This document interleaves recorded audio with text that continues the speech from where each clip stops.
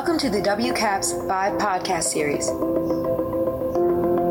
WCAPS is an online community dedicated to strengthening the leadership and professional development of women of color, specializing in the fields of peace, security, conflict transformation, and foreign policy. Join us as we unpack their valuable perspectives, learn from their strategies, and grow together.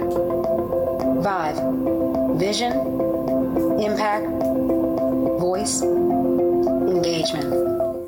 Welcome, everyone, to another VIVE podcast by WCAPS, Women of Color for Advancing Peace and Security. My name is Kara Hernandez, and I am the chair of the Illicit Trafficking Working Group. And I'm really excited to sit down with my guest today, Kiran Araya. She is the Africa Program Campaigner at the Environmental Investigation Agency here in Washington, D.C. She creates an advocacy strategies to combat environmental crimes across Africa, most notably in the Dominican Republic of the Congo, Gambia, Ghana, Nigeria, Senegal, and Zambia. Thank you so much for joining us on the podcast today. Thank you so much. Great to be here. So I just wanted to start this conversation to really understand what this means in terms of the work that you do and the issues that you're working on. I think people are really interested right now to talking about the environment and environment especially as it relates to race and it relates to ethnic minorities.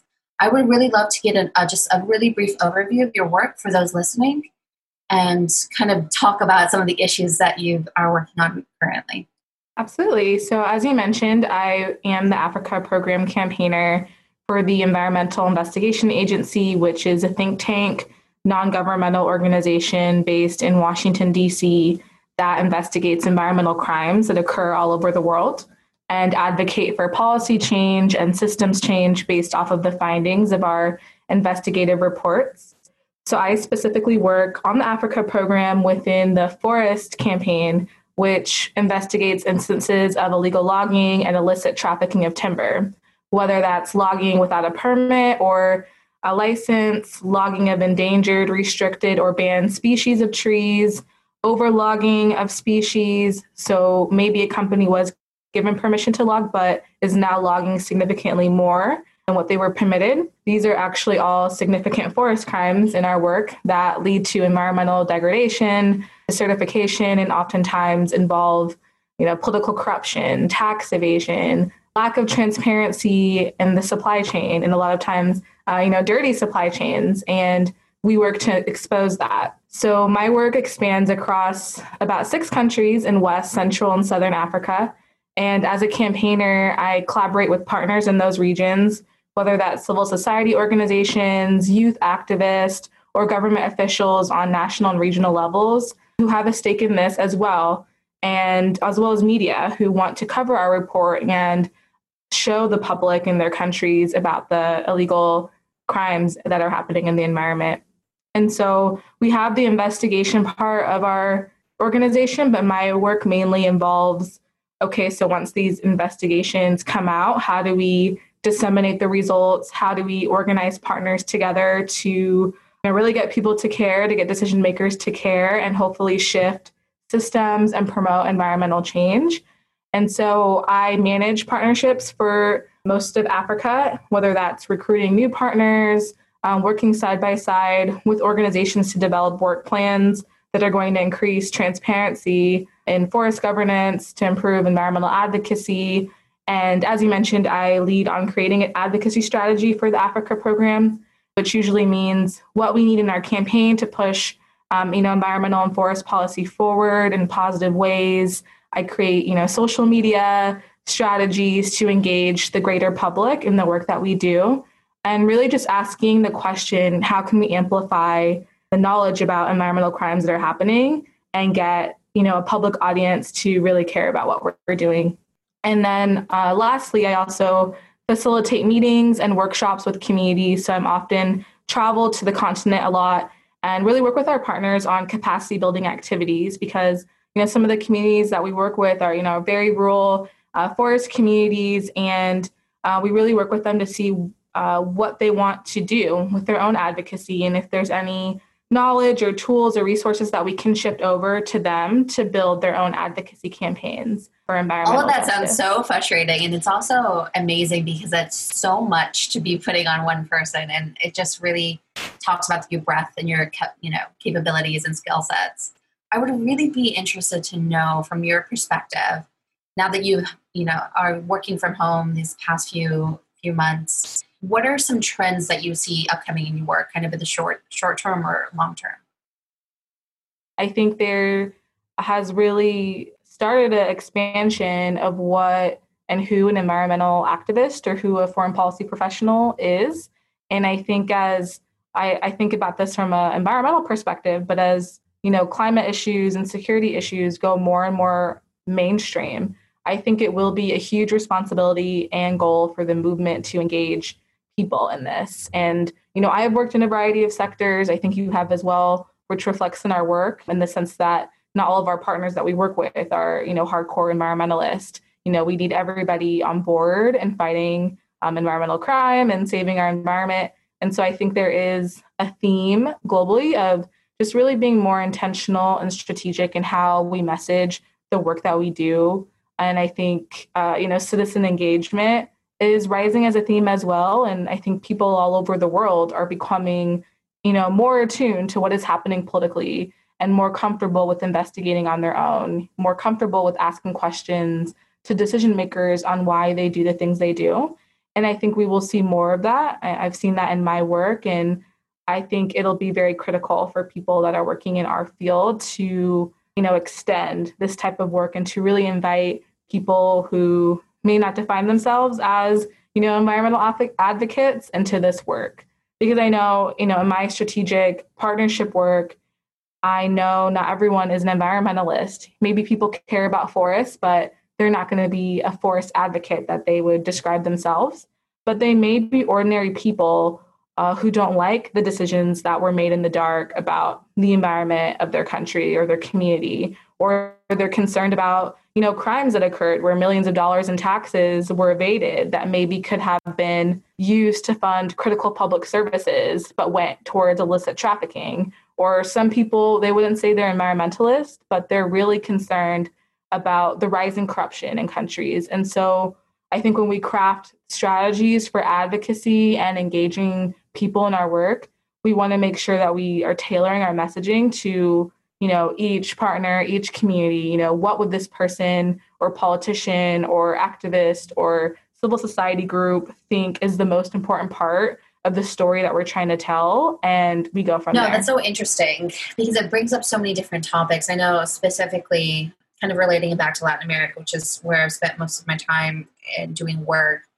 Most interesting enough, only kind of from like a South-South perspective. I worked previously for the Costa Rican government. I also worked for a Costa Rican nonprofit.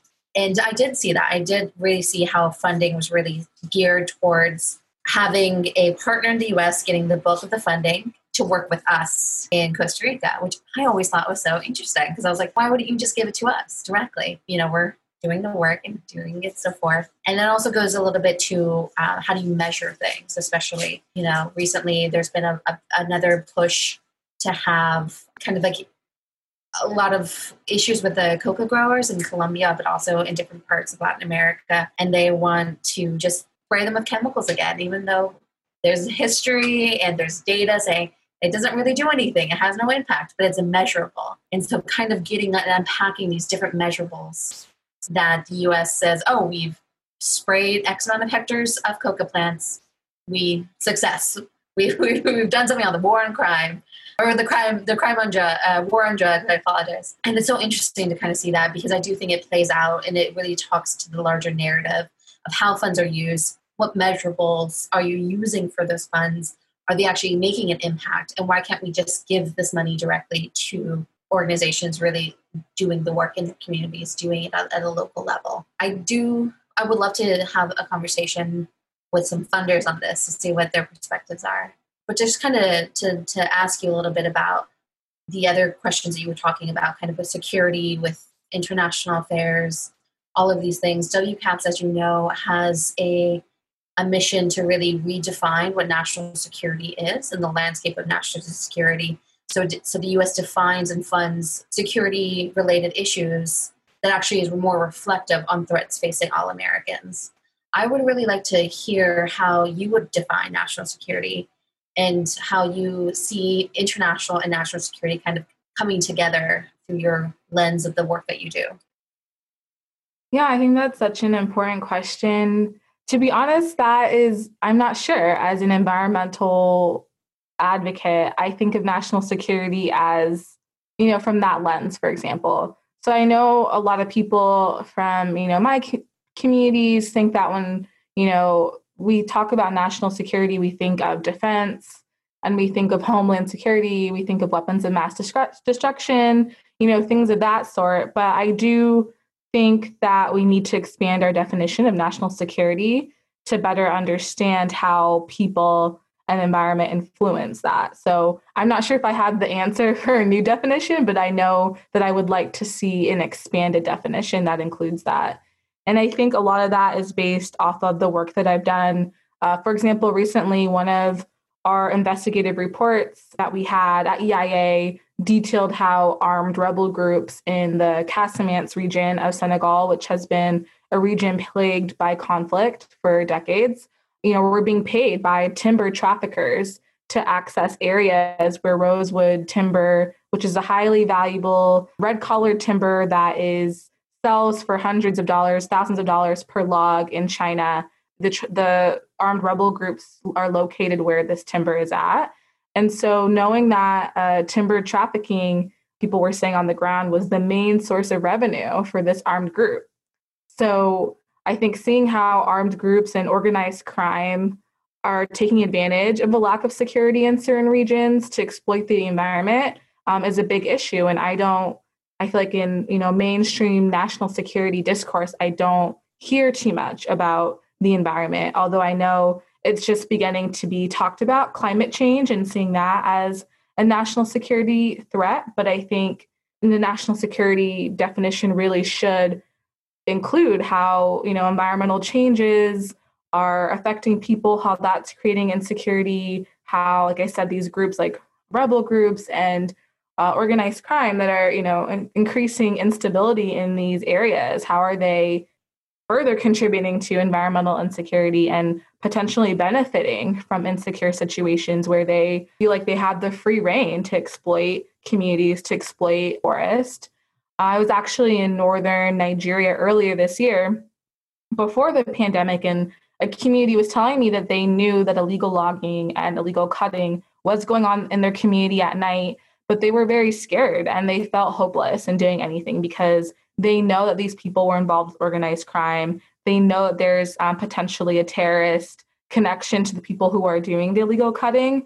And so that's actually come across in my work where I've met, different communities actually across Africa who say they know that it's wrong to do illegal logging and they don't support it, but they are really scared to say anything because they know that there could be consequences and to speaking up, and they don't want to be involved. So I think any situation or country where fear keeps people from reporting potential insecurities and, insecurity is being fueled by, these sorts of crimes going on. And I think where, in situations where there are not strong safety nets and protection for whistleblowers don't exist. I know there was a recent report by Global Witness saying that this past year has been actually one of the most dangerous years for environmental defenders across the world, especially in Latin America, because they're, blowing the whistle on these environmental crimes that are happening and they're getting killed by it.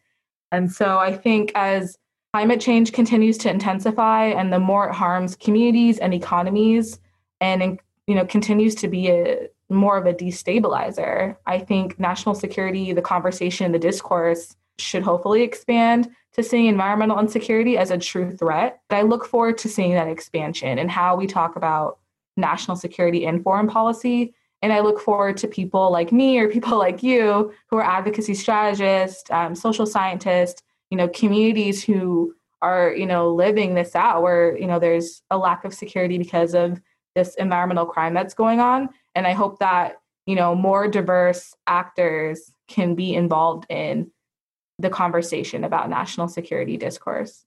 I think it's so true. I think you do know the answer, to be honest. I was listening to you speak and I was like, you're hitting all these points. You're hitting all of these things that really are able to give such a great holistic approach to national security. I think it's really interesting because we have like this divide in security that is really pushing people to either work on hard security only.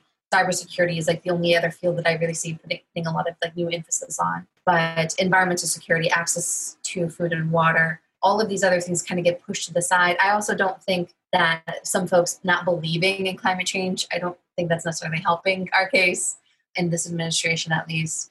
But I am really looking forward to seeing more actors really speaking up and talking about national security through the work that they do, because I do think it's really pertinent. There's so many linkages between them all. The ones that you laid out, I really appreciated. But I'm just so interested to hear more about you. I would love to kind of switch gears a little bit and ask you more about yourself and how you got into this type of work. Yeah, so I knew for a very long time, since I was very young, that I wanted to work internationally and I wanted to work for sustainable development. I grew up in Sacramento, California, which is a very diverse community. I think at one point, one of the most diverse cities in California. So I always grew up around, different cultures. And I feel like I was grateful to be very aware as a child of, things that were happening in different parts of the world because of the community that I grew up in.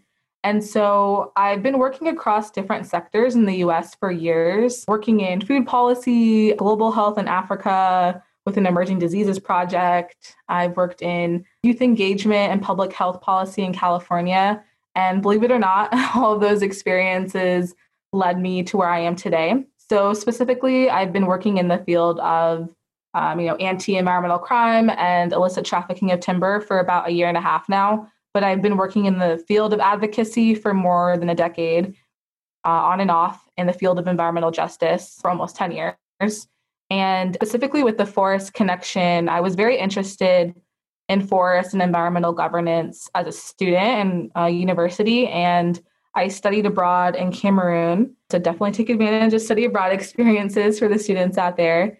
And part of my study abroad experience was that I lived for a few weeks in the Congo Basin rainforest, where I got to study a national community forest policy that was set up by the government and really look into its effectiveness and how it was being implemented in communities. And although the policy was really working out for this community and they felt very empowered in being able to make decisions about what was happening with their forest, what resources they wanted to potentially sell and use as ecosystem services and things of that sort, I noticed that the indigenous people that lived in the outskirts of the forest that were actually responsible for producing a lot of these valuable ecosystem services, such as, creating honey and, things of that sort, they were not really receiving any benefits of this policy, at least in this particular place I was in.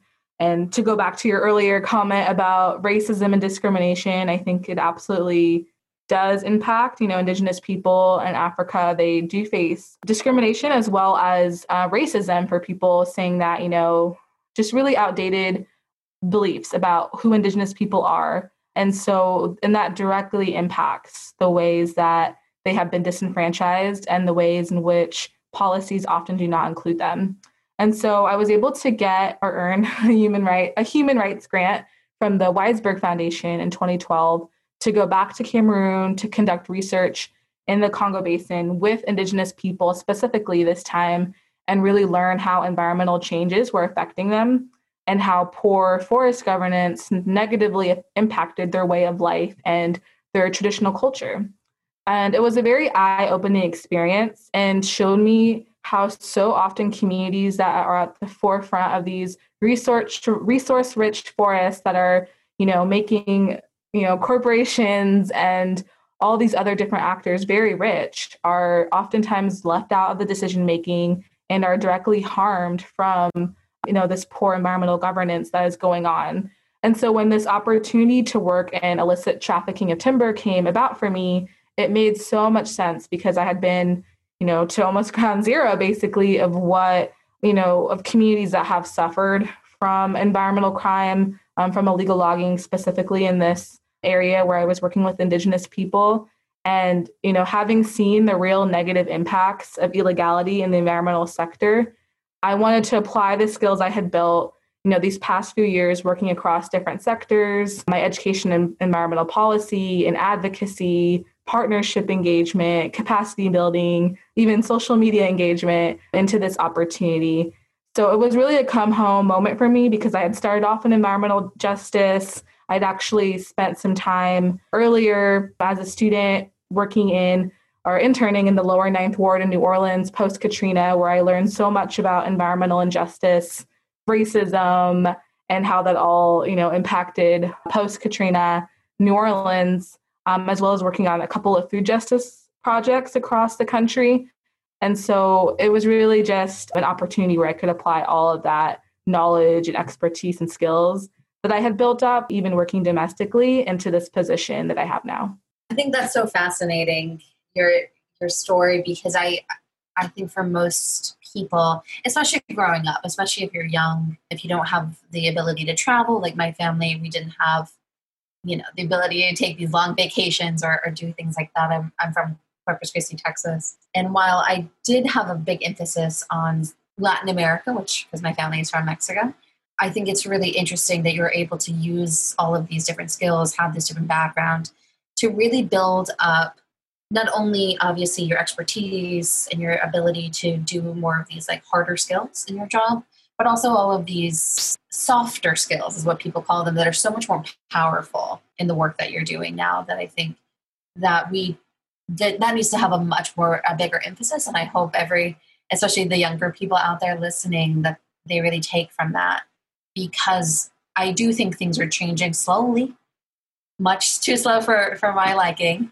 But I do see a certain group of folks really actually looking at the lack of diversity, whether that be from people's backgrounds, ethnic backgrounds, racial backgrounds, or educational backgrounds, and really trying to think of how can we have a more cohesive, holistic approach to your work, I think is really obviously why people try to invest in diversity. I always try to push for equity more than anything, just because I think it's really important. And having, I think, the sensitivities from those experiences, from your personal narrative as well, I think really do put you in a place to do the work that you're doing in these different communities abroad. And I just think it's so interesting and fascinating. But I think we do have WCAPS is interesting in the way that it's formatted, because we have young folks, as young as 16, but we also have a lot of women who are really established and further along in their careers. Just to kind of, for women that are kind of early in their career or thinking about a career change, do you have any advice for them? Do you point them to any resources that they might, look to, any trainings that you took, books, articles, whatever it may be? Yeah, definitely. And I think that's a very unique and great aspect of WCAPS, that it does include women of all ages. I think just one advice that I have would be, really recommending for people to be intentional and to take every opportunity that they can get to learn and experience something. And I think, internships and jobs and volunteer experiences really help to refine what you want and what you want to do. And it helps you to specify goals. So I guess this is more geared towards students, but I know when I was in college, I was also coming in on, a full ride scholarship due to merit, but I was a first generation lower income student. And so I applied to like every grant, every scholarship that I could think of once I got to college that would enable me to study abroad. And so I think for students really looking at your study abroad department, I think when I was in college, we had, I think it was just called like a Department of International Experiences or something like that. Even if you're not interested in studying abroad, which I really encourage people to do, I think that it really does open doors for you. I think for me, my experience in Cameroon, as I mentioned in my last conversation with you, or my last answer to you, that my study abroad experience in Cameroon as a student is still affecting me as a professional and helping me to make these connections that I am now. And so specifically for me, I was really grateful that I had a college that prioritized international experience and they helped pay for my studies. But I did apply for a Gilman International Scholarship, which I got, that also helped pay for my study abroad experience, which I'm really grateful for. And so I think, if you have goals, just, doing your own research, but also just reaching out to different departments that can help you, identify different scholarships or grants that you can apply for.